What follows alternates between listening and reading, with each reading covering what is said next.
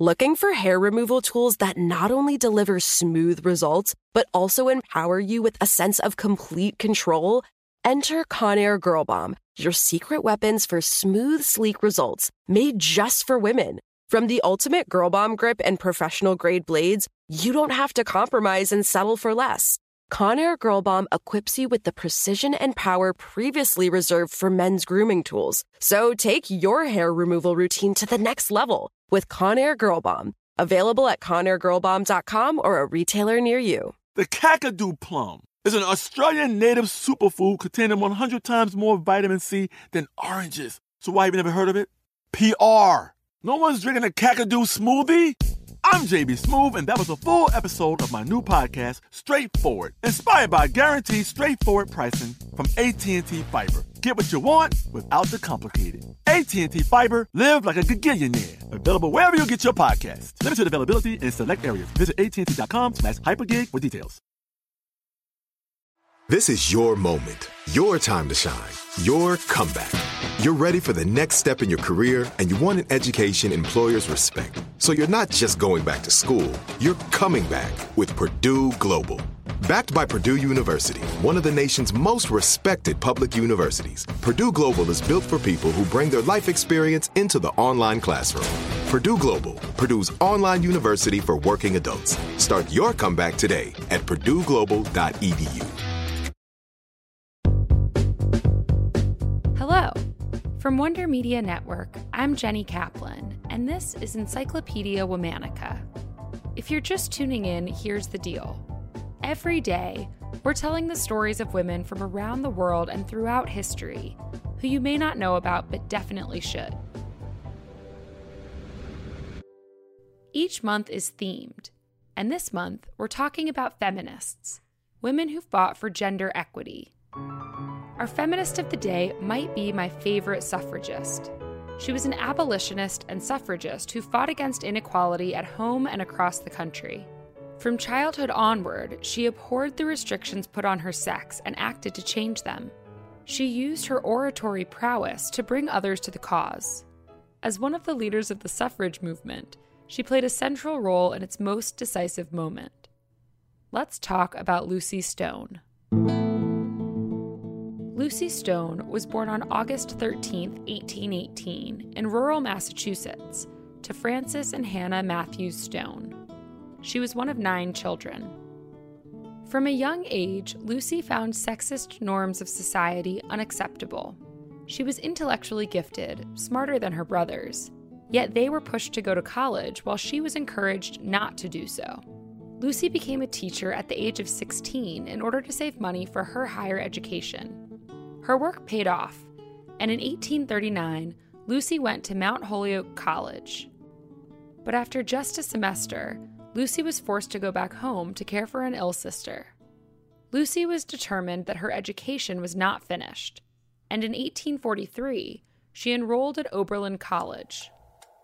Oberlin has gotten multiple shout-outs this month. It was the first college to open its doors to women and to African Americans, so it was home to many leaders we've highlighted. Even at Oberlin, Lucy wasn't able to do as she pleased. She wanted to study public speaking, but it was forbidden.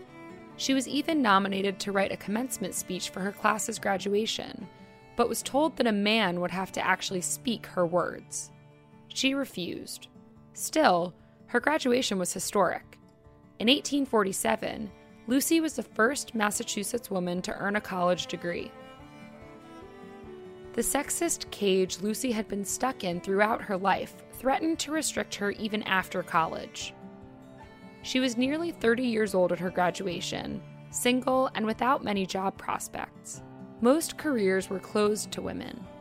Still, her drive to create a more equitable society clearly caught the right person's attention. Lucy was hired by famous abolitionist William Lloyd Garrison to work at the American Anti-Slavery Society, where Lucy put her remarkable speaking and writing skills to good use. Lucy wrote and talked about abolition, and also became active in the women's suffrage movement. Her oratory prowess was so impressive that she became remarkably popular. She was soon so in demand as a speaker that she made more money than many of her male competitors. That was a remarkable feat. Roles for women at that time were typically confined to the private sphere, so Lucy and other women speakers were often heckled and even physically harmed on the public speaking circuit. Lucy brought many people to her causes through her speeches. Over the course of 5 years, she spoke across the U.S. and Canada. Lucy kept people involved using her expert organizing skills. She put together the National Women's Rights Convention in Worcester, Massachusetts in 1850, and was a stalwart participant in many subsequent suffrage conventions. Lucy's dedication to the movement extended into her personal life. She had long refused to marry. That changed when Henry Blackwell offered her a more progressive deal. Henry knew something about women bucking the norm. His sisters were doctors Elizabeth and Emily Blackwell, who we covered in September during STEMinists Month. Henry promised Lucy a more equitable marriage. The couple published their wedding vows in 1855. They removed references of the wife obeying the husband and added language protesting the state of marital law. Lucy also bucked the norm by not changing her last name. Lucy and Henry had 2 children, though just one survived. Their daughter, Alice Stone Blackwell, would become an abolitionist and women's rights activist in her own right. Marriage didn't change Lucy's dedication to fighting for equality. In 1858, she refused to pay property taxes, citing the no taxation without representation argument previously used to spark the Revolutionary War. Lucy was actively involved in a variety of different groups, including the New Jersey Women's Suffrage Association, the New England Women's Suffrage Association, and the American Equal Rights Association. She was a core part of the movement. In 1869, the movement was dramatically divided. As we talked about earlier this month, many suffragists, led by Susan B. Anthony and Elizabeth Cady Stanton, were infuriated and saddened by the fact that the 14th and 15th Amendments did not include women. They made that anger clear and turned to racist tactics to achieve the vote for women.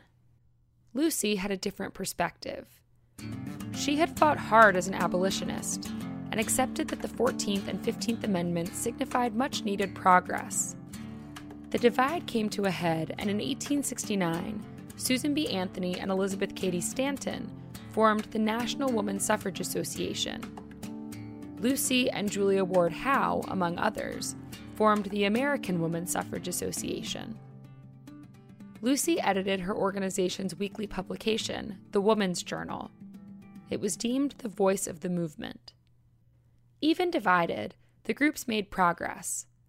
Massachusetts began allowing women to vote in some elections, and in 1879, Lucy registered to do so. Her registration was denied, however, because she continued to use her maiden name. Lucy didn't live to see women's suffrage, but she did live to see the reunification of the movement. In 1890, the American Women's Suffrage Association and the National Women's Suffrage Association combined to form the National American Women's Suffrage Association. The reconciliation was shepherded by Lucy's daughter Alice and Elizabeth Cady Stanton's daughter Harriet Stanton Blatch. In 1893, Lucy spoke at the World's Columbian Exposition in Chicago. She died later that year. She was 75 years old.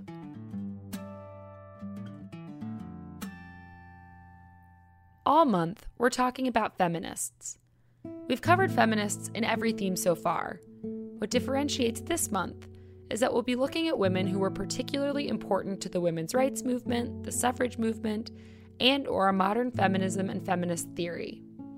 On Saturdays, we're talking about modern feminists brought to you by this month's sponsor, Fiverr. On Sundays, we're highlighting favorite feminists from past months, chosen by other podcast hosts we love. For more on why we're doing what we're doing, check out our new Encyclopedia Womanica newsletter. You can also follow us on Facebook and Instagram at Encyclopedia Womanica, and you can follow me directly on Twitter at Jenny M. Kaplan.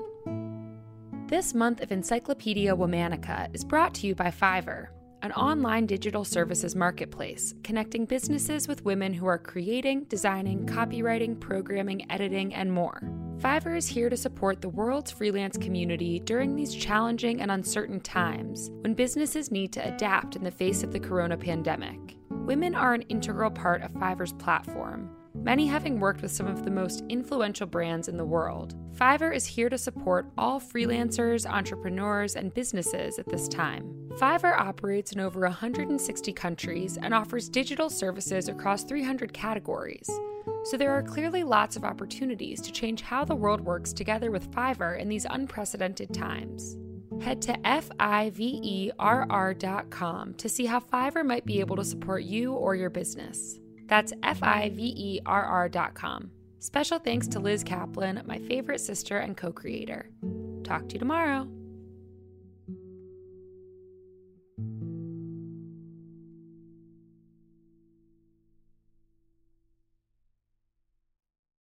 Looking for hair removal tools that not only deliver smooth results, but also empower you with a sense of complete control?